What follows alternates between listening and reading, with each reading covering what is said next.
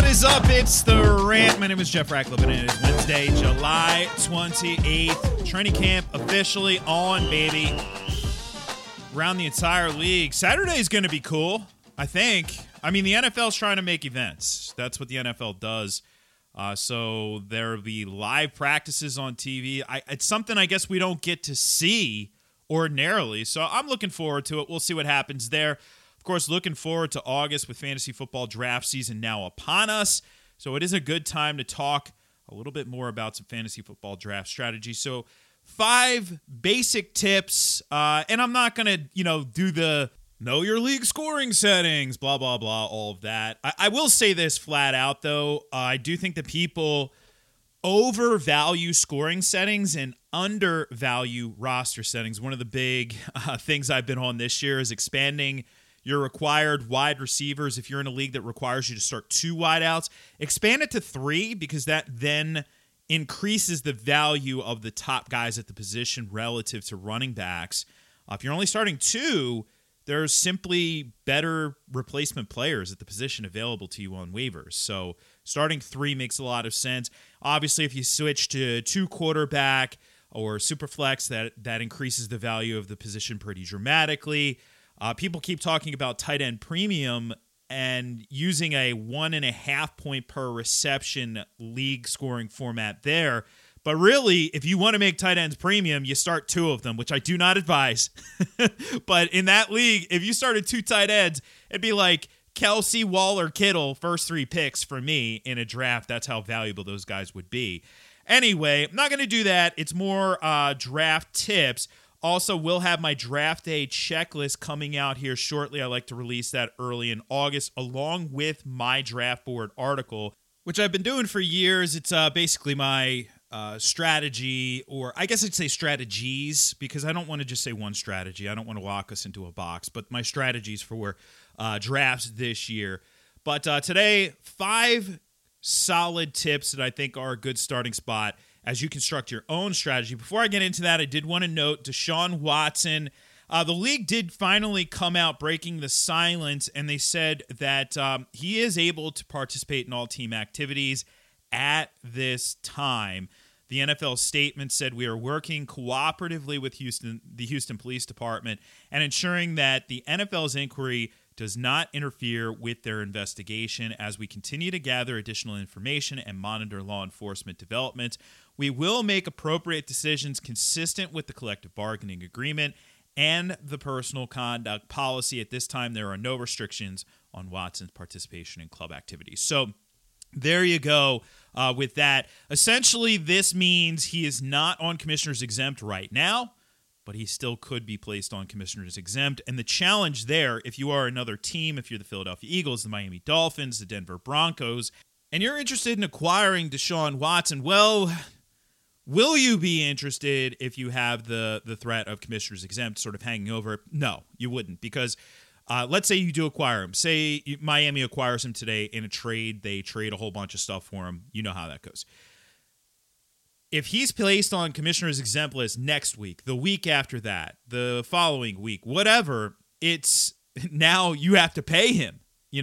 Commissioner's exempt is a paid leave. It's not the same as a suspension or anything along those lines. So it's quite problematic. As of now, there's a very real chance Watson could actually be playing for the Texans this year, which, even as recent as a few days ago, I didn't think that was possible. But it is very much there, so just wanted to throw it out there. All right, so let's dive into these fantasy football draft strategy tips. And I think when it comes to fantasy football drafts, I want a bunch of different strategies in my arsenal. I don't want to come into battle saying, I am going 0 RB and that's it, or something along those lines. I think you have to understand 0 RB. I think you have to be able to use 0 RB if the opportunity presents itself, which I don't think it does this year, by the way. But also realize that, for example, hey, if you're first overall, you're not going 0 RB. You're not going to fade running back in the beginning rounds. You're not going to draft Travis Kelce first overall or Devontae Adams or something along those lines. So having an arsenal is important, but at the same time, I do think it is also very, very important to keep it simple, especially on draft day. I mean, you don't want to show up at your draft with a billion different sheets of paper, like a binder, magazines, or your laptop with 15 different tabs open. Because think about it, oftentimes in these drafts, it's not like you're on a 30-second clock or anything like that, but you do have a relatively short window to make a decision. And more information is overload. I mean, this is the point where we want to load up on all the info, right? This is the point where we're prepping. And we want all of this stuff in our heads by the time we actually get to our fantasy football drafts. So, I often equate it. I used to be a college professor, and I would come in on the day of exams, and I'd know exactly who did their prep work and who didn't. The students who would be sitting there just kind of waiting, calm, cool, collected with their pencil in hand, they studied. They were ready to roll. The students who were frantically flipping through their papers and all that, they didn't study. They didn't prepare. And if they didn't know it by that point, they're never going to know it. So right now is a time to do all the prep work. And then on draft day, I show up with one sheet of paper, my draft board. Now, of course, you can get that in the FTN Fantasy Football Game Plan. It is my Draft Guide magazine. We just updated it. Second update. The third update will be coming here in early August, and then late August we'll do the fourth and final update. So really key right there. The board itself clearly laid out. It's basically by position. I give round values for players, so where I'm sort of valuing these guys doesn't mean I have to draft them in that range, but generally speaking, that's my market value on these players. And with this board, you won't get sniped. There's always going to be somebody else there for you to draft. So love the board. You can get it at ftnfantasy.com, and it helps you keep it simple. KISS. Keep it simple, stupid. Great advice. Hurts my feelings every time. All right, let's take a quick break, and we'll roll on with the other 4 tips. After the break, we're going to talk about what to do at running back this year.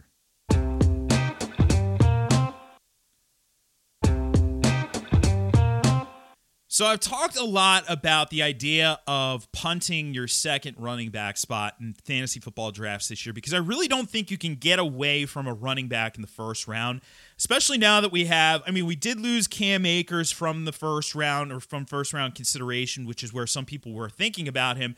But now I think you kind of lock Aaron Jones in that range. We'll have to see what happens with Saquon Barkley. As of now, I still have him as a first round guy.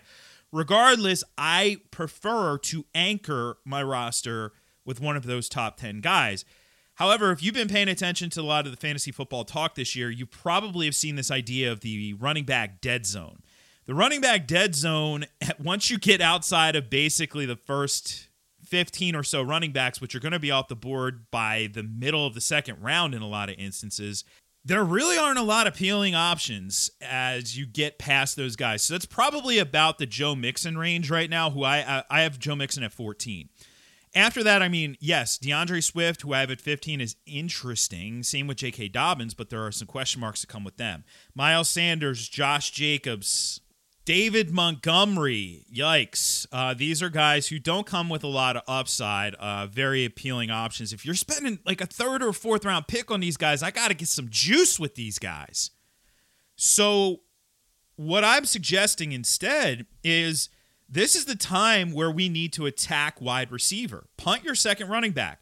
Realize that when you're done drafting, you're going to look and you're going to have a guy who's maybe the 30th running back on the board as your second running back, and you're not going to love it. But that's okay because that guy's going to have some juice. You're drafting for upside with that guy in the 6th round as opposed to this guy in the 3rd round or maybe even 2nd round. It depends on, how high these guys get pushed up the board. I sometimes get asked, how early would you reach for a second running back? And my answer is invariably always, I wouldn't. I'm not going to reach for anybody. I'm not going to draft somebody ahead of where I value them. Just not going to happen. So don't do that. That allows value to fall down the board to your opponents, and you don't want to do that. You don't want to give your opponents an advantage. Remember to think about it that way. You're drafting against your opponents. You're not drafting just your team. So I'm looking to really attack wide receiver, 2nd round, 3rd round, 4th round, 5th round, and try and beat my opponents to the punch at the flex spot as opposed to making sure I have all these running backs. It may be out of your comfort zone, but you can punt your second running back spot. My third tip, prioritize tight end, but don't go overboard. I love Travis Kelce. I love Darren Waller. I love George Kittle. But I don't love spending a first-round pick on Kelce, and yes, he's going to be a first-round pick. I don't love spending a second-round pick on Waller or Kittle. What I'd much rather prefer doing is looking at that next tier. I talked about this on the podcast yesterday. If you didn't listen to the Tight End Tiers podcast, then I suggest going back and listening to it. At least download it. I'll take that first and foremost. But I do think you need a solid, obviously you do need a solid tight end to try and keep pace with the teams who drafted Kelce, Waller, Kittle. But when I look at where somebody like TJ Hawkinson is going, which you may be able to get Hawkinson in the 5th round, there's so much more appeal to a guy like that who he could be a triple-digit target guy very easily. He is coming off a breakout year. He can take another step forward this year. You know, we always see this. There's guys who join the elite tier every year. Last year, it was Darren Waller. Took that step up, joined the elite tier. Who's the next guy to join the elite tier? Is it TJ Hawkinson? Is it Kyle Pitts? Does Mark Andrews get back into that consideration? Or is it one of those guys like Dallas Goedert, Logan Thomas, Noah Fant type? I don't have the answer right now, but I really would prefer to be at the top of that group. So I'm still prioritizing tight end, but I am not going overboard with the position. Fourth tip is just load up on the value at wide receiver. And as I mentioned, when you look at wide receiver, the value is extremely appealing. And I'm talking about you can get high-end players at really budget costs. Devontae Adams, Stephon Diggs, Tyreek Hill, one if not all of them might be there in the 2nd round if you're drafting at the end of the 1st round. In the middle of the 2nd round, you're going to have DeAndre Hopkins, Calvin Ridley. At the end of the 2nd round, you're going to have DK Metcalf, Justin Jefferson. Beginning of the 3rd round, A.J. Brown, Keenan Allen, Terry McLaurin. You're gonna be able to score guys like Allen Robinson. I mean, in theory, like if you drafted at the back end of the 1st round, you could come out of that with a running back, then have somebody like Diggs, then have somebody like Allen Robinson.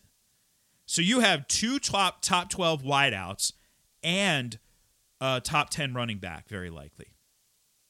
I love that roster construction, as opposed to a top 10 running back, a top 20 running back, and a top 5 wideout, like say if you still go with Diggs. I would much rather go the other way, because then you could even circle back around and still get another top 15 wideout. So in the first 4 rounds, 3 top 15 wideouts plus a top 10 running back. And this is what I'm talking about, the race to the flex position. Now, if we are punting the 2nd running back spot, we're still scooping more value at wide receiver. And when it comes back around to us, yes, the guys who are available aren't as appealing, but it's still the Deontay Johnsons of the world. There's drafts where DJ Moore falls entirely too far. There are drafts where you could get maybe Chris Godwin or maybe Cooper Kupp. If any of these guys fall, that's your flex. A borderline top 20 guy, or in some instances, a top 20 guy. That's your flex. As opposed to if you're drafting 3 running backs, you're not getting a top 20 running back as your flex. That's for sure. Unless you go running back, in which case now you're behind the 8 ball a little bit at wide receiver. So I'd rather load up there. Of course, there's going to be volatility with every approach, and there's no one way to win a fantasy football league and certainly to dominate a fantasy football draft. But I am seeing this pathway as a good one this year. The final tip, and this is basically an annual one. If you're in a 1 quarterback league, wait until the end of your drafts to draft a quarterback. Now, this especially becomes true in a 10-team league. Literally, I will draft a quarterback as late as I possibly can. If I have kicker and defense, they're going to be my last picks. But I will draft, if it's a 16-round draft and I have to draft a kicker and a defense, I'm going to draft a quarterback in the 14th round. Because every single week, there's going to be a quarterback to stream. Now, in a 12-teamer, maybe not. And again, I'm not talking about 2 quarterback leagues. I'm talking about a 1 quarterback league. But in a 1 quarterback league, in a 12-teamer, you're still going to have plenty of options available in the late rounds. Currently, here are late round options for you with plenty of juice. You get some upside options. You get guys like Trevor Lawrence, Trey Lance, Justin Fields, the young guys. You could maybe shoot for something like Carson Wentz. He's going to be available in the late rounds. Ryan Fitzpatrick, whichever New Orleans guy you prefer, Jameis Winston, Taysom Hill. You can have guys with high floors, so you can go a safe approach with a guy like Baker Mayfield, Matt Ryan, Kirk Cousins. They're all going to be there in the late rounds. And are they the sexiest options? No, but you don't necessarily need Patrick Mahomes to win your leagues. And in fact, ask anybody last year who drafted Lamar Jackson in the second or even first round how that worked out for them. And Lamar did not have a bad season at all. At all. Not a bad season. But drafting him that early was too much of a value cost. So stick to drafting quarterbacks at the end of your draft. Load up at running back and wide receiver early on, early and often, especially at wide receiver. And don't wait too long at tight end. That's the name of the game right there. So there you go. 5 basic tips. We're going to keep expanding on draft strategy as we move forward into August here on the podcast, but that should get you started right there. At Jeff Ratcliffe on Twitter, at Jeff Ratcliffe on Instagram. Use the hashtag RatPack. That way I know you're a listener of the show. And don't forget to go check out ftnfantasy.com, especially if you want my personal draft board. One sheet, baby. That's all you need on draft day. All right, I'll catch you on the flip side for another edition of the pod. I'm Jeff Ratcliffe, and I'm out.